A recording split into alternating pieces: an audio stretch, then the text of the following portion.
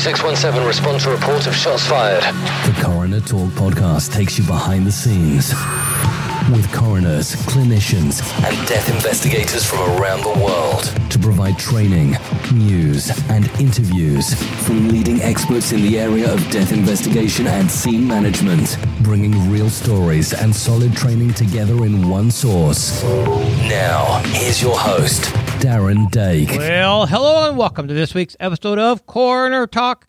I am so happy that you're joining me this week. You know, I have a really neat guest on today. His name is Bill Jenkins, and Bill kind of learned the hard way of how trauma affects victims and their families, and how us as coroners and police officers giving notification, things like that, affects them personally. When his 16-year-old son was murdered during a robbery at a fast food restaurant. And he has quite a unique story. He's going to tell about that night. He's going to tell about how the notification went and where he has placed his energy since then. And he's going to give us some really good advice to police officers and coroners going forward of what we really need to watch out for. And so it's a great story. Not that Bill's son got killed, but it's that he's able to take that and turn it into a focus that energy in a way that impacts us, the job that we do. As he tells in the conversation, either run into the fire or run away from the fire. And he ran into the fire, so to speak, of the trauma of having his son murdered. And on the other side of that has came some great benefit for us in this industry to learn from. And so William's death has not completely gone without some good coming out of it. It's a fantastic story. To let him tell it, it will touch your heart, and so I will let him do that. Before we get started, I want to remind you that we're coming up to the end of the year. As you hear this, we've only got a couple of weeks left of 2019. That is amazing. And our Medical Legal Death Investigation Online Academy starts on January 18th. And so if you want to be a part of that, it is new and restructured. If you've taken it in the past and you're listening thinking, oh, I've missed out on something. No, you really haven't missed out on anything. We're just doing some restructuring. We're doing some things a little bit different, giving a few more downloads, a few more things. It's going to be a different platform and a different experience, but the content is the same. By and large, the content is the same. You've not missed out if you've taken it in the past, but we've had that out there for a couple of years. And like anything, we've got to improve. We've got to grow. We've got to improve some of the videos.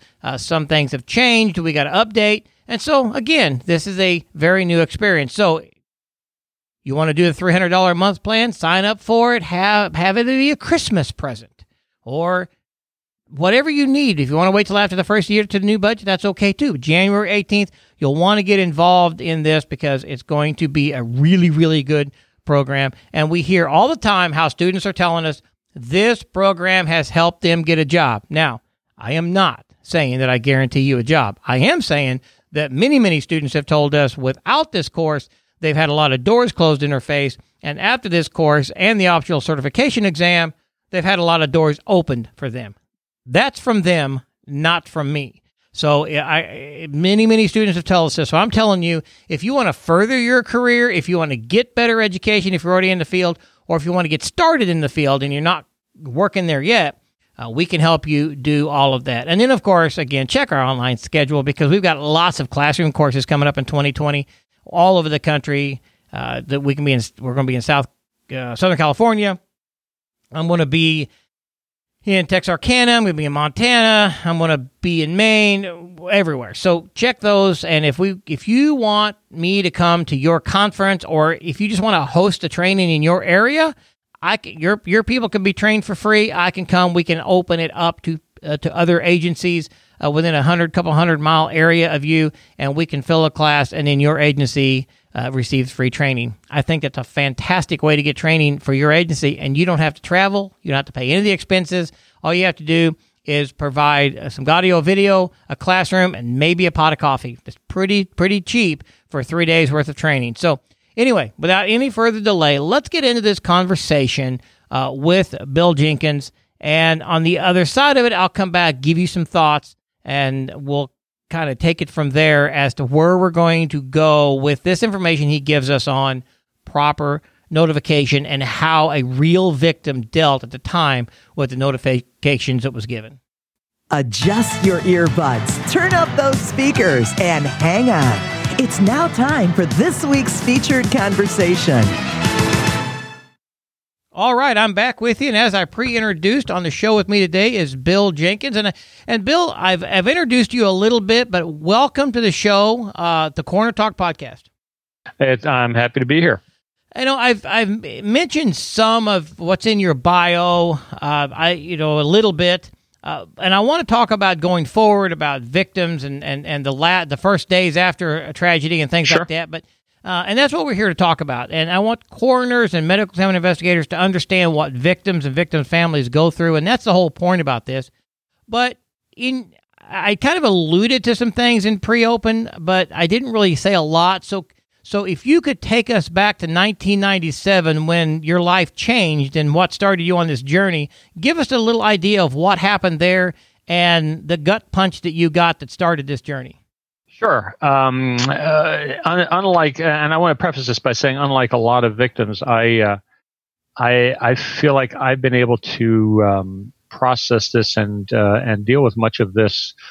I don't know, maybe I just did a little bit more resiliently, or I did it a little bit more objectively. But being a college professor, the first thing that I thought as I was going through this is, what can I learn from this, and is there a way that I can use this information to help other people? And so I was paying attention in ways that a lot of other people don't pay attention when I was going through this, which sounds kind of weird, but it worked for me, and it has been a great benefit to other people, of course, now.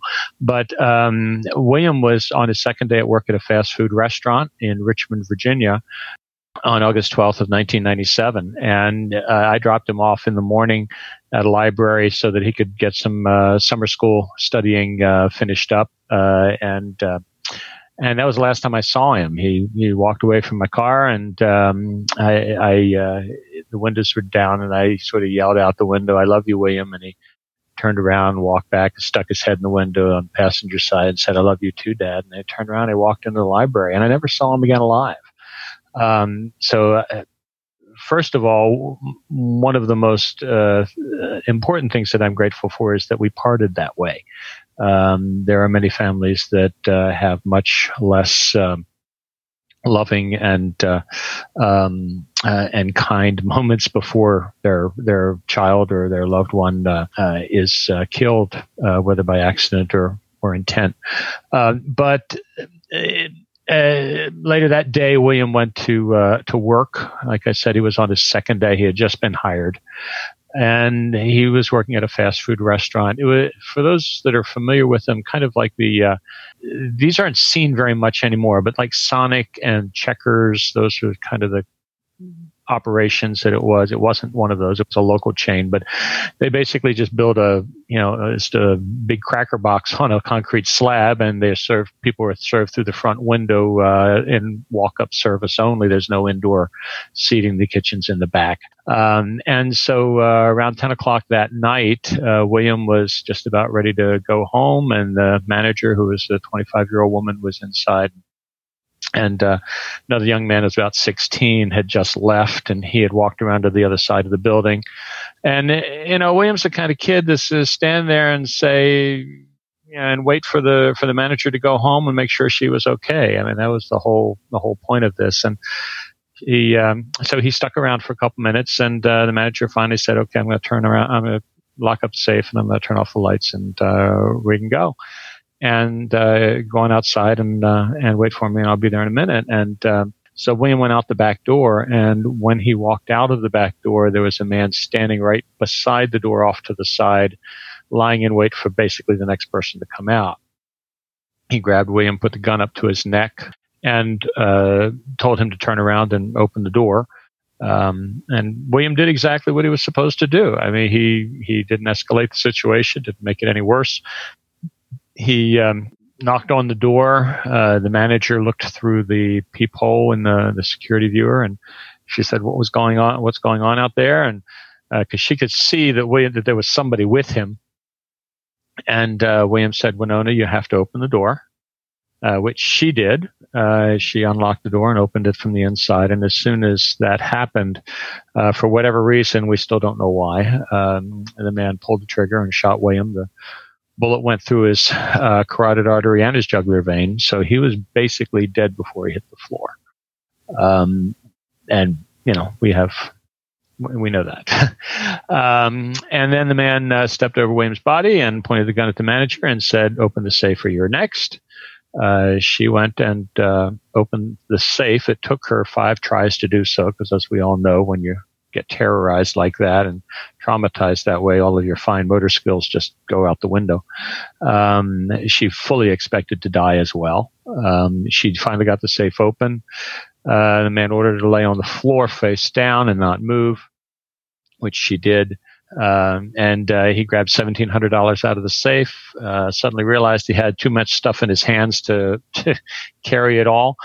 He grabbed her purse, stuffed the gun and the money in her purse, which is kind of like a big bag type of purse, ran out the back door, ran down the back behind the building where there was a 17-year-old girl and an 18-year-old girl waiting for him with a car. And he jumped in the car and they drove away. At that point, through some very good police work, which I'm not even going to get into, but a couple people were in the right place at the right time, got the dispatch call. They were very close to the restaurant. They were apprehended within 5 minutes. Of course, the evidence in the vehicle was pretty certain. And at that point, later on in the evening, I got a phone call around 2 a.m. from a police officer who was at William's house. William lived with his mom on the other side of town from me. And the police officer said, "Mr. Jenkins, can you come over to William's house? I have some things I need to talk to you about." Because he didn't want to give me a death notification over the phone. And good for him. That was exactly the right call. And so I got dressed and drove over to William's house. And when I walked in, there was a fine young man, police officer, standing there in his uniform. And I looked to my left, and William's mom was sitting on the sofa crying. And there was a woman with her that I later found out was from the mental health program. And I literally looked at the officer and I said, he introduced himself, and I looked at him and I said, "Is this something I need to sit down for?" And he said, "Yes, sir, I'm afraid it is." And I sat down. He proceeded to give me the death notification that William had been killed at 10:30 that night. The reason it took so long to notify me was, first of all, they didn't know where I lived. I had been to William's house plenty of times, but I just hadn't bothered to, give them the address to where I lived, which was kind of silly, but whatever. They knew how to get in touch with me on the phone. And the other problem was that because William was dead at the scene, they couldn't get into the building to actually examine the personnel records. Everybody knew who he was, but they didn't know where his address was. And until the investigators came and cleared the crime scene, they couldn't really go in and pull the personnel records. William, like a big goof, wasn't carrying any ID on him that night. So it took a while to get in touch with me, but from that point forward, our lives turned upside down. We did the thing that parents just do not want to do, which is bury a child. We joined the club nobody wanted to join, and got pulled into the criminal justice system. It was pretty touch and go there for a while. It was very, very difficult for us as a family to adjust to this. It was complicated by the fact that William's mom and I had been divorced for a number of years, and I had remarried. That was a complication. And we were trying to deal with the needs of William's younger brother and sister. Paul was 3 years younger than William, and Mary was 6 years younger at that time. So we had to help deal with their needs. We had to deal with the needs of his family, the rest of the family members, the extended family. And William was quite beloved, and we were. There were a lot of people that liked us too, but we tried to really pay a lot of attention to the children that were present at the funeral and meet their needs. We tried to minimize the traumatic impact, but are going to experience the trauma of being the secondary victims, the surviving victims, the people that are left behind, and quite frankly, the people that are left to pick up the pieces and do some of the really tough things that have to be done. Right. I mean, I could not imagine getting the phone calls that you say you're getting. I've given a lot of notifications over the years as part of my job, and I've told a lot of parents that their children are dead. But I could not imagine being the parent sitting on the couch listening to that. That must have been a horrible. I can't even imagine. And you telling it, you've been so many years, you've told it 1,000 times, but you can still hear in your voice when you start reliving that night. This is not something. Okay, you learned to process it. You've done a lot of good because of William's death, but it's still fresh today, and I can hear it in your voice. Yes, and thank you for saying that. It's very true. There was a quote that I read, and it was I can't remember who said it, but it's in one. And the quote goes something like, "Someone said to me, it must seem like yesterday, feels like today." I'm in the middle right now, and this is an important thing. Once it hits, from Thanksgiving all the way up through New Year's is pretty much the worst time of year for victims' families. Obviously, there are the reminders from the fact that they're not there at Thanksgiving, they're not there at Christmas, there's an empty stocking by the chimney, they're not there for Hanukkah or the other holidays that just fill this whole period of coincidentally, the darkest time of the year. And there are other problems as well, and that is that there are a lot of deaths associated, especially road and drunk driving deaths associated with the New Year. And so there are, and death never takes a holiday just because it's, a nice day for everybody else to have off. From Thanksgiving through the beginning of the new year, pretty well just sucks. Yeah. And my family doesn't really, my extended family, doesn't really know how the depth of the personal impact. Of course, all of us that are closest to the loss are going to feel the impact more than the people that are further out, and the ripples travel further and they affect people. But it's those parents that would be with their children or with their loved ones, their spouses who are no longer with them. This is a tough time of year, and I don't think most people realize that. Well, if you've never experienced it, there's no way somebody realizes it, and that's one thing. What I teach a lot is, don't say I know how you feel, because no, you don't. And even exactly. I mean, it'd be like me saying to a pregnant woman, "Gosh, I know how you feel." Yeah, exactly. It's like that's a good way to get your head ripped off. And even if you've lost a child, you still can't know how that person feels, because things are kind of different. Things like right. Well, and let me just say very briefly, when it comes time to say something to that family, because of course everybody wants to be kind and fill the air up with noise.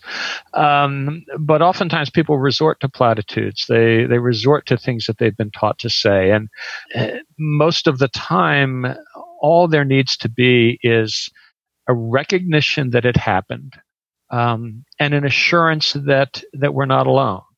So when you're talking to someone that has had a loss, I even tell people, this whole thing about saying I'm sorry for your loss, as much as it sounds like it does the job, it begins to sound like a platitude after 50 people have said it to you. So if you can come up with something a little bit more unique and say something like, "I'm so sorry about what happened to William. I know your family must be going through something very difficult right now." Just make it personal, use their name, be gentle, be kind, and don't resort to platitudes that may sound really great when you look at them and think that, hey, this helps answer the way the world works. It generally doesn't for those of us that are wrestling with death and wrestling with the things that have happened to us that we did not ask. Right. No, absolutely. And before we get into the good that has come from this, there has been some good come from it, but certainly not anything that would rather have your son. I know, but let's go back just a little bit and talk as much as you want to. I don't want to. Sure. I don't want to wade into to bad sores. But you mentioned, you and your wife's divorced. You were remarried at the time, and when you got to that point, you stumbled just a little in your speech because, and like you said, that was a tough time. So. Lots of families are in the same situation, divorce, separation, things like that. Absolutely. What about that was the biggest issue? You and your wife having to mourn and heal together? I'm sorry, your ex-wife. The new wife, was there, I shouldn't say this, was there jealousy? What was there something? How's that dynamic work? Let me go ahead and take over. How does that dynamic work? Because it's got to be horrible. Right. You're about ready to paint yourself into a corner Exactly. that you didn't know what to do with. So first of all, our families got along very well. Good. That's the first thing. Everybody had realized, everybody realized that this was just, part of life. This is reality. Everybody's accepting it, and we're moving on. And we had been divorced for years at that point, and I had been married for 2 years at that point. So there was no problem with kids. Everybody was, pretty much trying to do this the best way humans could do it.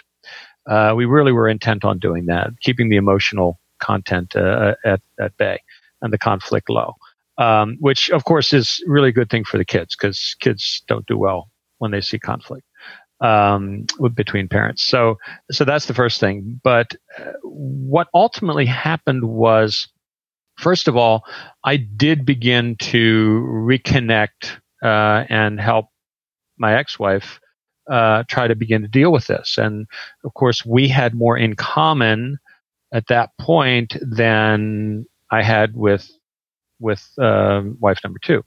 And so that was a bit of a problem. That I don't think that it led to a lot of jealousy. It was just simply, okay, this is, not the way we wanted it to happen. But I think the biggest problem was with the mindset of my ex-wife, William's mother. Let me refer to them as my William's mother and my wife. Let's maybe distinguish them that way, and that way nobody will get upset, and I won't be confused. William's mom and I, we were mourning the loss of 16 years of a past history with my son. My wife at the time lost the future. She really loved William, thought he was just a great kid, which of course he was. They did a lot together. They had a lot in common. They were becoming very good friends. And she did not have any other children in her life. And she was looking at William as this really great young man she was going to get a chance to spend a lot of her future with. And that just came crashing down. So that was a real blow for her.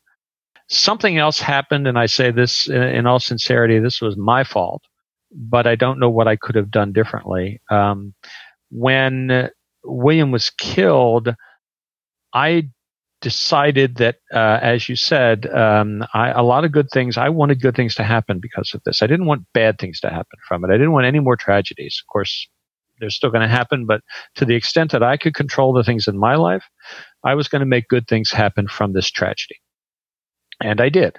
We did a lot of things right. We worked on some scholarship programming, things like that. But I started after we got through the trials. I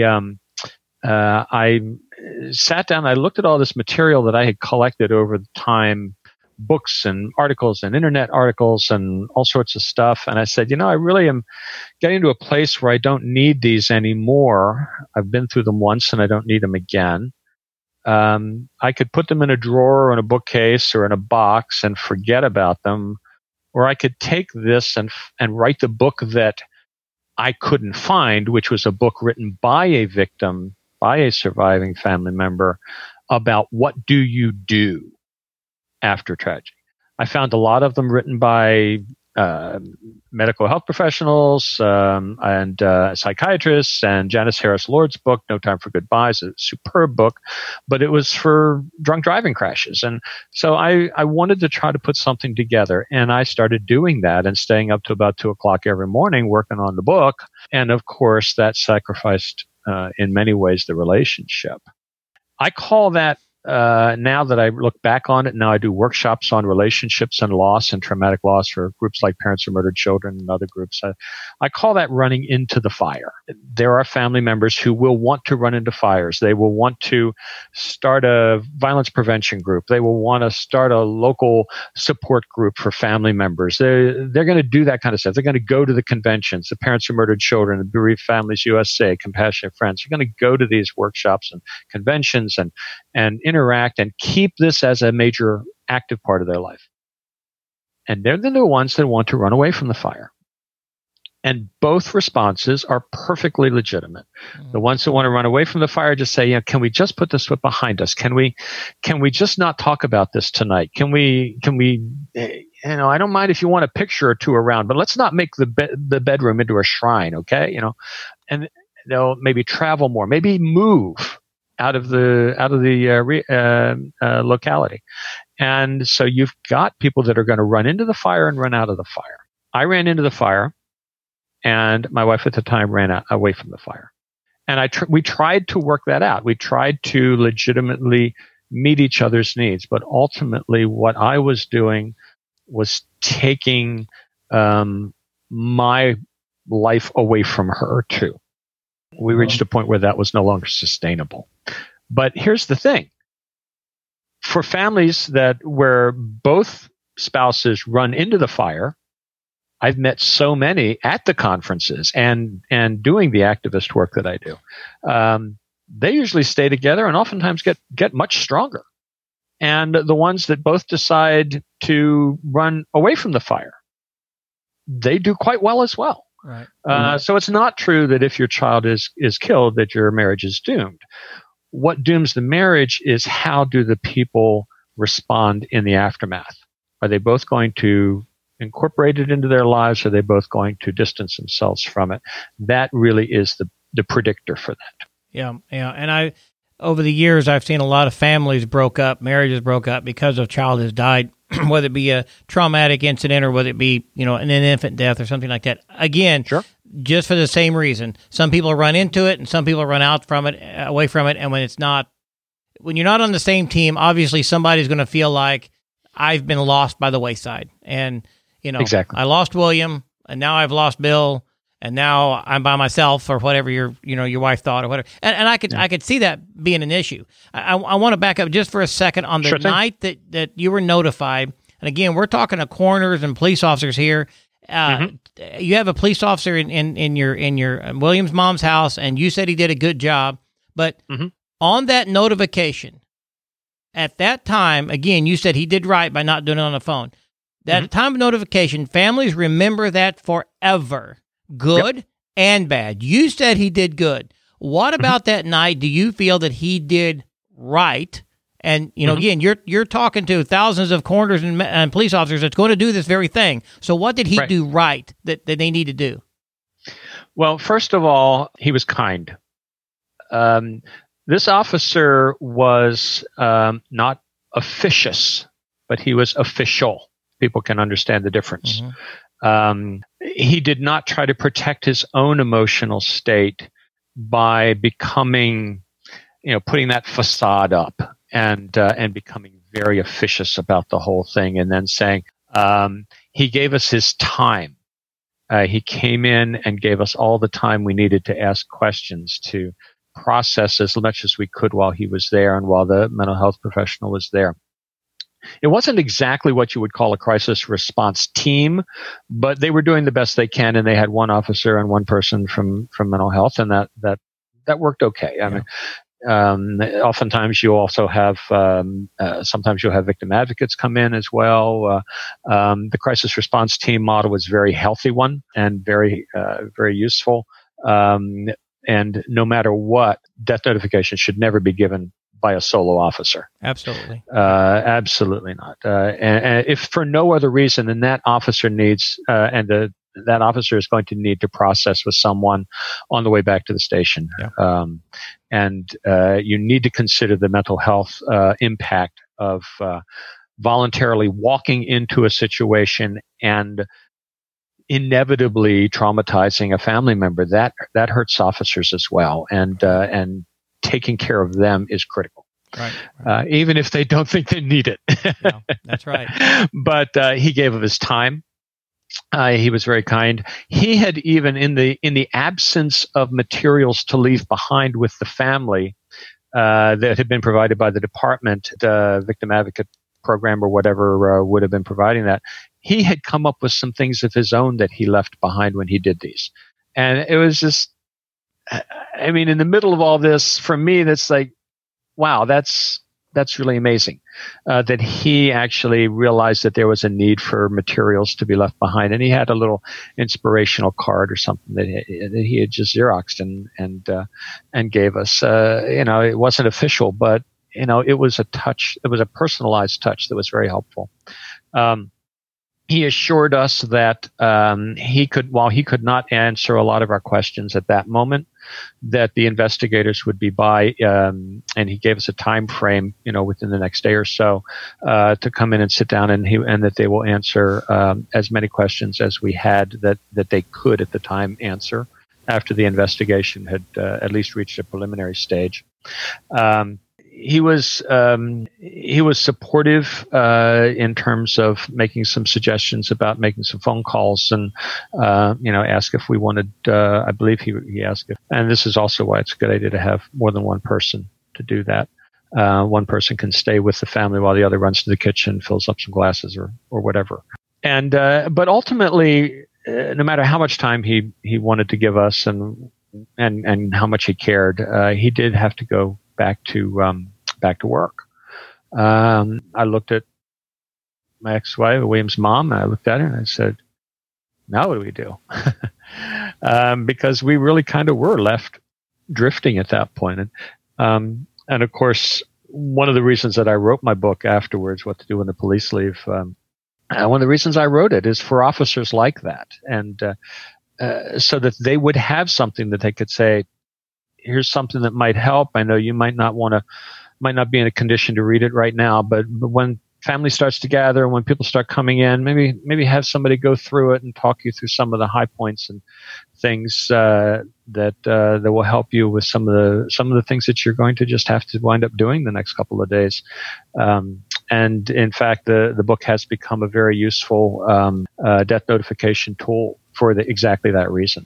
Right. And so because of the book and of course, mm-hmm. again, you running into the fire, you have been on a lot of state boards, a lot of corporate boards, all around victim advocacy type things, right? Mm-hmm. You've actually, have you influenced some laws and influenced some policies throughout the time because of this?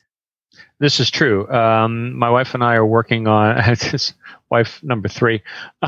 She is also a murder victim's family member. Her sister and brother-in-law and their unborn child were shot and killed in the Winnetka area north of Chicago. Some of your listeners may even be familiar with that. It was a very famous incident where a 16-year-old high school student perpetrated a home invasion and laid in wait. And when the 2 of them got home, he proceeded to shoot them and kill them. He's serving life without parole sentences for those 3 murders.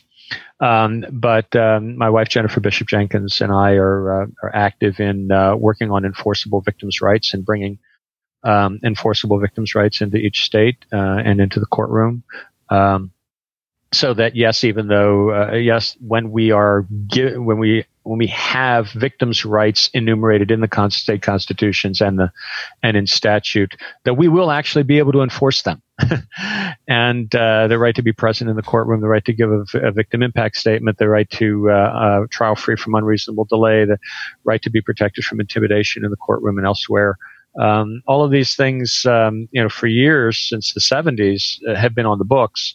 but oftentimes were denied victims just simply because people didn't want to just put the time and the effort into doing it. And that's being charitable. There were some that actually didn't want people to have their rights executed simply because it would mean it would be more difficult for the defendant to possibly be released or whatever. But these are other issues that we're working on. We're also working on gun violence prevention reforms. We work on working on state policy with regards to victims and their resources. It's notable that here in the Chicago area where we live now, there are 60 victim advocates working with Cook County Victim Advocacy Program at last count.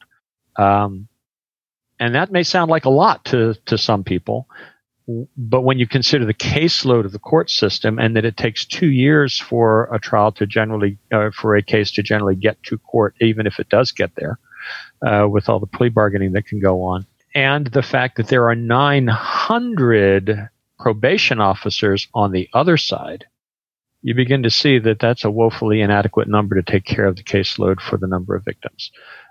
So we're working very hard to educate victim advocates, to train them. I do workshops at the National Organization of Victim Assistance Conference every year.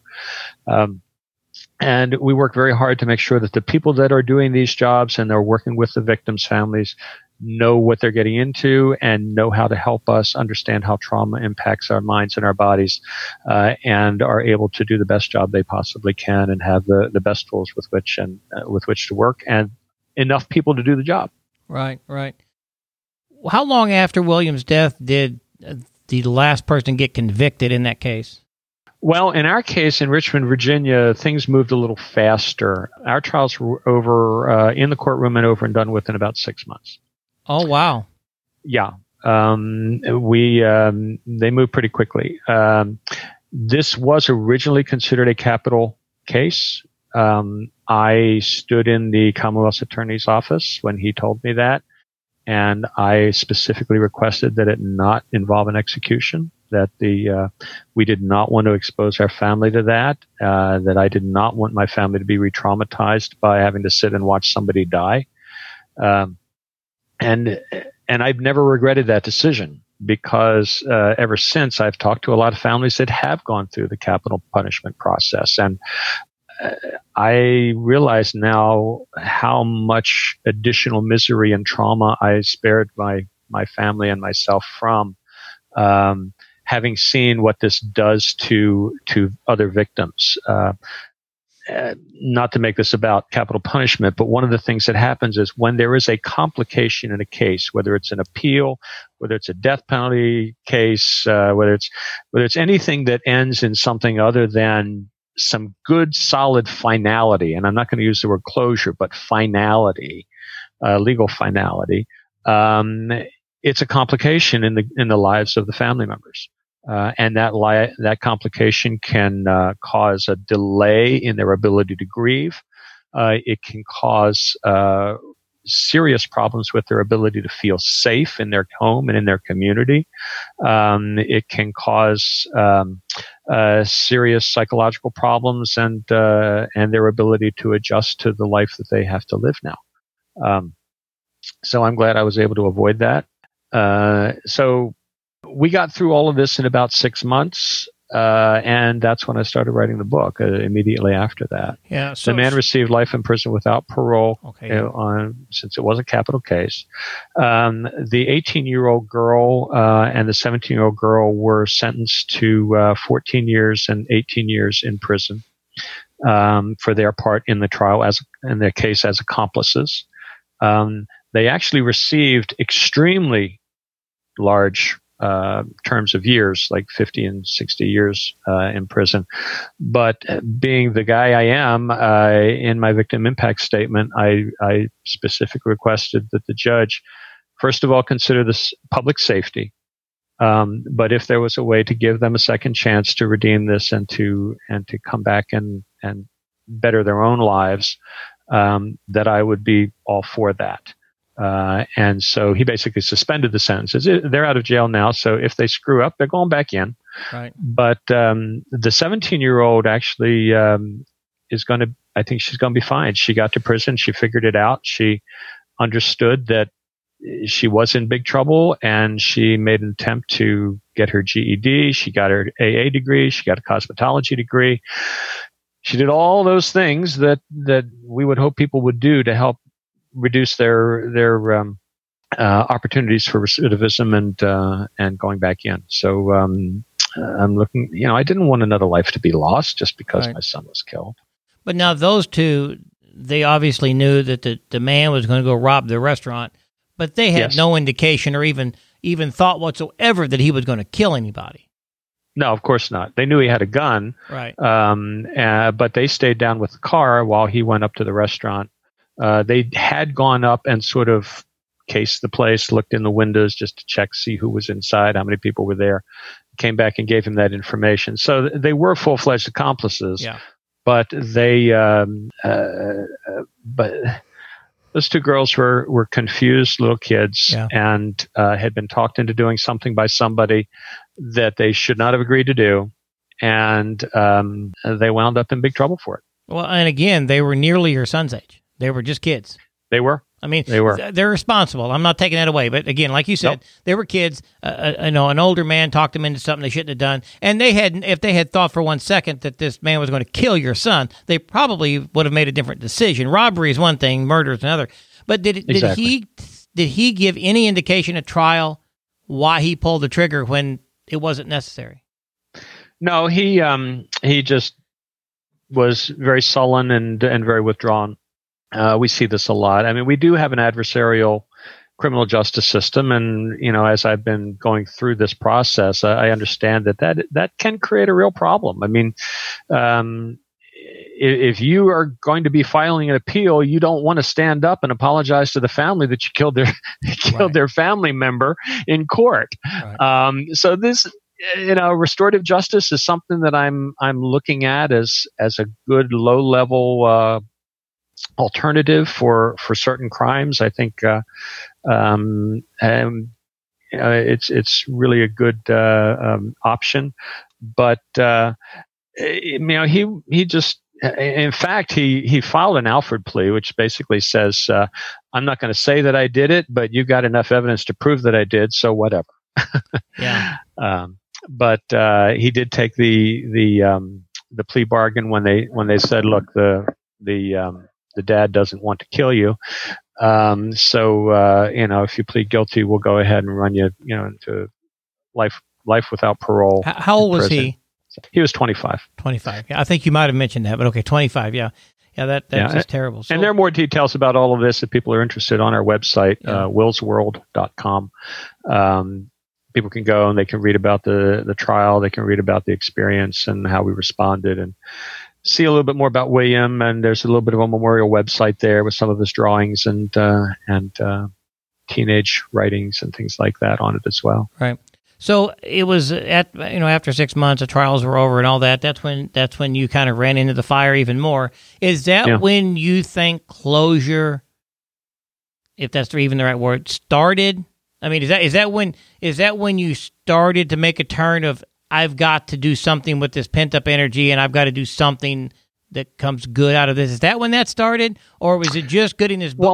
Well, I wanted that kind of, I was in that mindset from the very outset, but once the trials were over, then that's where the opportunity arose. Yeah. I also had learned an awful lot at that point, and I could actually speak with authority about what it was like to go through a trial because I actually been through one. Right. And I would also at that time going through some of the trial experiences with some of the friends that we had made in the homicide support group that the local victim assistance program was running at the time. Right. So I had learned an awful lot. I mean, I learned it the hard way, but I paid attention. I took some notes and had some other good friends to help me at that point. So it was it was the opportunity plus the credential, I think, that enabled me to start writing. And, maybe I also just needed something to do. Yeah. But what I found was that every night I sat down to work on this, I was reprocessing the experience, the trauma. this became a very therapeutic thing for me. And I always recommend to people to try journaling afterwards as well, even if they don't intend to publish it. Because when you reprocess these memories, you're able to pull them out, and even as ugly and as horrible as they are, you're able to stare them in the face and then say, you know what, I'm living with you. You can't hurt me anymore. We're going to walk side by side, and you can't hurt me anymore. And you become accustomed to their company and their companionship, which of course will change over the years as well. But I think that's one of the reasons why I came through it as quickly as I did. A lot of people are afraid to approach those memories and to deal with them because the memories are painful. Yeah. And humans don't like pain. Right. And that's why we got an opioid epidemic. I mean, seriously, people don't like pain. And so they will try to avoid them by suppressing them. And what they don't realize is the neurology researchers have found that the actual act of trying to suppress a memory actually strengthens it. Interesting. Because you are focusing on it. Well, I understand that a little bit because there's a lot of things out there, like when it comes to fear, and I know we're rabbit trailing, but like you kind of said, when you face that fear or you face that anger or you face that, all the power kind of goes out of it. And maybe not completely, and there are probably some things just bigger and hairier than others. But when you work so hard on trying to keep it at bay and prevent it, would actually give it more power. And I can see that can be very true. But again, I've talked to parents for months and even years after an event with their child, and they've never came to terms with it, and they still are just as raw and bitter and whatever it is, because they've never embraced it. And I don't mean embrace it as in joyful, but embrace it. It's part of you. It's part of my life. Now, how am I going to deal with this? Run in, run out, but do something. It's the nothing, I think, that actually controls people. Yeah, if you're going to take an event in your life and turn it into a part of your autobiography, you have to process it. And I often tell people, look, don't try to do this yourself. Right. We have trauma-trained therapists out there. We have people out there that can help you. And to turn this memory into part of your autobiography.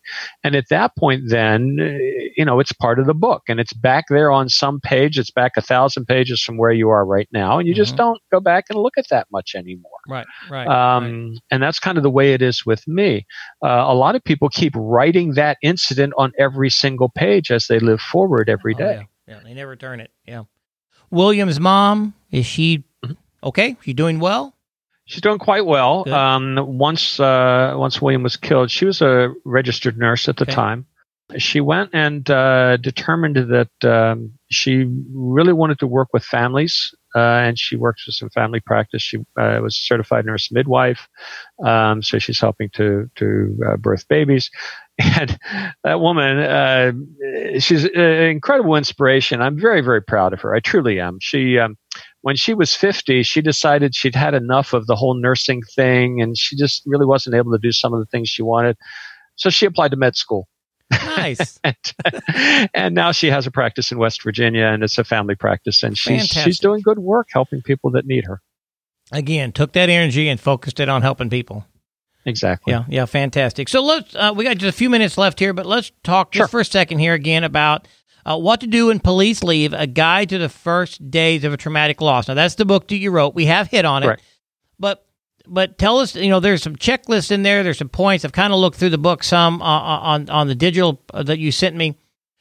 What does that book offer for coroners and medical examiners, police officers? What does that book offer them as far as an insight and highlighting into how families should deal, or what families will be looking for? Well, here's the thing that I did. When I sat down and wrote this book, I made a commitment to myself to be absolutely perfectly honest, regardless of how it may affect me. I knew I could deal with it and get past it. And so what I did was I wrote as honestly as I could, because the family members who were going to be reading this book needed an honest and completely objective appraisal of what was going to be happening to them. And so I use the word I use the word we. I speak in the first person throughout the book, which is one of the reasons why I didn't like any of the other books that I was reading, because they were written by third parties. And I try to bring them into my own experience. I don't put anything in stone. I don't say, you're going to have this happen to you. It's like, this may be part of your life now. This may be something that you will notice about how you respond in certain situations.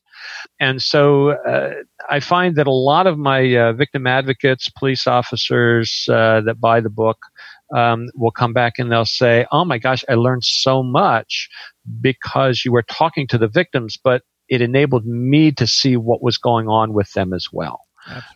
So it's a great training aid for your folks who may be interested in working with these families in more depth.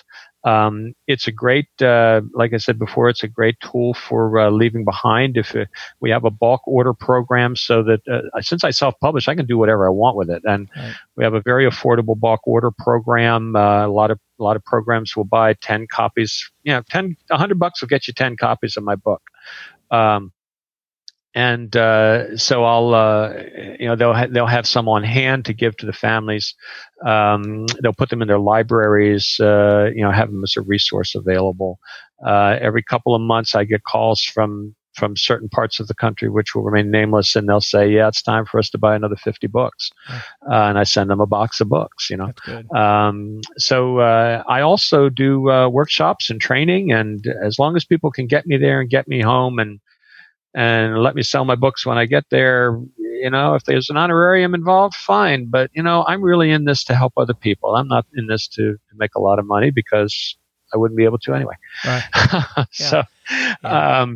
But I do trainings on doing victim-sensitive death notifications. I do trainings on trauma, the neurobiology of trauma, vicarious trauma. I do workshops on resilience and dealing with the demands of doing this kind of work on a day-to-day basis. Self-care for the caregivers and the providers. So nice. I stay busy. Busy enough. Yeah, that's good. So, are you retired from as a professor? Are you a retired professor? Are you still teaching, or? Oh God, no! I'm not ever going to retire. Oh yeah. So you're doing both, yeah. I'm just doing both. My teaching schedule actually usually works out where I try to schedule myself so that in my class schedule, so that I have like Wednesdays as free days. Yeah. So if I need to leave on a Tuesday night, do a workshop in Jacksonville on Wednesday, and fly back Wednesday night and be in class on Thursday, I can do that. Yeah. And of course, weekends are always open most of the time. And then of course, summers are, by the time I hit final exams in May, all the way until school starts at the end of August, I'm pretty wide open, and except for vacation time. Yeah. So, what are you a professor of? What do you teach? Well, believe it or not, I teach in the theater department at Dominican University. I do technical theater. Okay. I do the stuff that people get paid for really well. Nice. Stuff that everybody needs, but scenery design, lighting design, painting, all of that. So I'm a trained artist, but like I like to tell my friends in the outside the theater world, the theater has been studying psychology for the past 3,000 years, so nobody can beat us when it comes to that. So, and I was also a biology major in college, so I've got a very eclectic background. Yeah. And right now I'm into about 5 years of intense personal study of neurobiology and neuroscience, and trying to look into the trauma, the neurobiology behind trauma, how it affects us, and what we can do about it to maintain the healthiest state that we can be in, to give us ourselves the optimal level of healing opportunities, so that when we do receive therapy, it's as effective as it can possibly be. Nice. And of course, that also includes what you eat, and how you breathe, and how you walk, and how you live each day. So it's been an interesting journey, and I'm working on another book at some point. But I hope my grandchildren live to see it. That's one of those things. Yeah, well, that's very nice. So is that book available on Amazon? What to Do on the Police Leave is available on Amazon. Okay. And if you go directly to our website, and if somebody wanted to buy multiple copies, you can get them directly from us instead of going to Barnes & Noble or someplace. And that would be willsworld.com. willsworld.com. And we'll link also, I've also pointed WBJ Press at WBJpress.com. Okay. Also, we'll get you there as well. That's our publishing. To what is again? WBJPRESS. Basically, Williams initials. Okay. That's my self-publishing company. Yeah. And I will put links in the show notes, so if anybody's listening, they can swipe up on their phone or go to the computer or whatever, and at least they can get there. And if they don't remember what we said, they can find it in the show notes. So, well, Bill, thank you very much for taking the time and pouring your heart out to our listeners. Again, these are real stories, and this is something that I want our coroners and our police officers to understand and know really what it's like from a victim point of view. I teach this all the time, but me standing in front of a classroom teaching death notification isn't the same as you talking about it because you lived it. I live it from my side. You lived it from your side. Totally different sides. So I appreciate you taking time to share with our audience, and hopefully things come up. You get another book out or something like that helps. Let me know. We'll have you back on the show. Well, and if there's another topic you want to address sometime that we'll go more in depth into what we've talked about, give me a shout out, and I'll be happy to come on and chat with you. Absolutely. All right, Will. Well, you have a great rest of your day. Thanks. You too. All right, I'm back with you. I know that you found that conversation fascinating. My heart went out to Bill as he was telling that story of William getting killed. And as I pointed out to him, even after all these years, it's still pretty fresh to him. And he's done a lot of good from William's death. He's turned it around and done a lot of good. Doesn't bring William back. Doesn't change that. But he has focused that energy into some good. I love what Bill does. I love that he's able to speak and to bring some of that training to you and I on remembering, if nothing else, that those moments that notification is given is something that will be remembered forever. And you're giving somebody the worst news of their life, and it will be the worst day of their life in most instances. And you're the one delivering that. And how you deliver it means a lot. So, Bill, thank you for sharing your heart. Thank you for coming on the Corner Talk podcast and sharing your heart with us. I appreciate that. You're doing a lot of good work, my friend, and keep that up. We hope to have Bill maybe help us with some online training. I have asked him off air that maybe we're going to work some things out and we can have some death notification, some family interaction training, things like that, turn it into a video course and have Bill do a big majority of that training and really bring some of that home to how we can do things better. He teaches this all over the country, and so maybe it's time to take some of what he teaches and make it into an online training. And of course, we do a lot of that, and I would be honored to do that for him. And of course, if you're out there listening and you teach and you have some good death investigation or criminal investigation course, and you would think, I'd like to maybe have an online course myself, but you don't know where to get started and don't know how to, reach out to me. I can help you with that. We can help you do the recording. We can have an affiliate share or whatever you want to do. We can work those details out, but I can get you online, put you part of our academy, and we can then teach a lot more students the information that you have, more so than you can by traveling around the country. So just an additional arm. So I'd love to help you with that. So remember, we are in a season getting really, really close to Christmas. And you've got to find, during this time of year, people that need that extra blessing. Maybe it's financial. Maybe it's just a loving touch. Maybe it's just call somebody and spend some time with them. But there's a lot of needs this time of year. And we see that in our industry. We see a lot of people give up, a lot of suicides, a lot of people die because they're just depressed. They're sick anyway, but they just go ahead and die during this time because their family's not around, things like that. We see that. Find a way to be a blessing to someone. Reach out to them, pat them on the back, support them. Do what you can during this season to help your fellow man. Till next week, everybody, be safe. Thanks for listening to Coroner Talk, a DSPN media production. Visit our website at coronertalk.com and be sure to like us on Facebook at facebook.com/coronertraining. 3617, 1024 scene en route to morgue.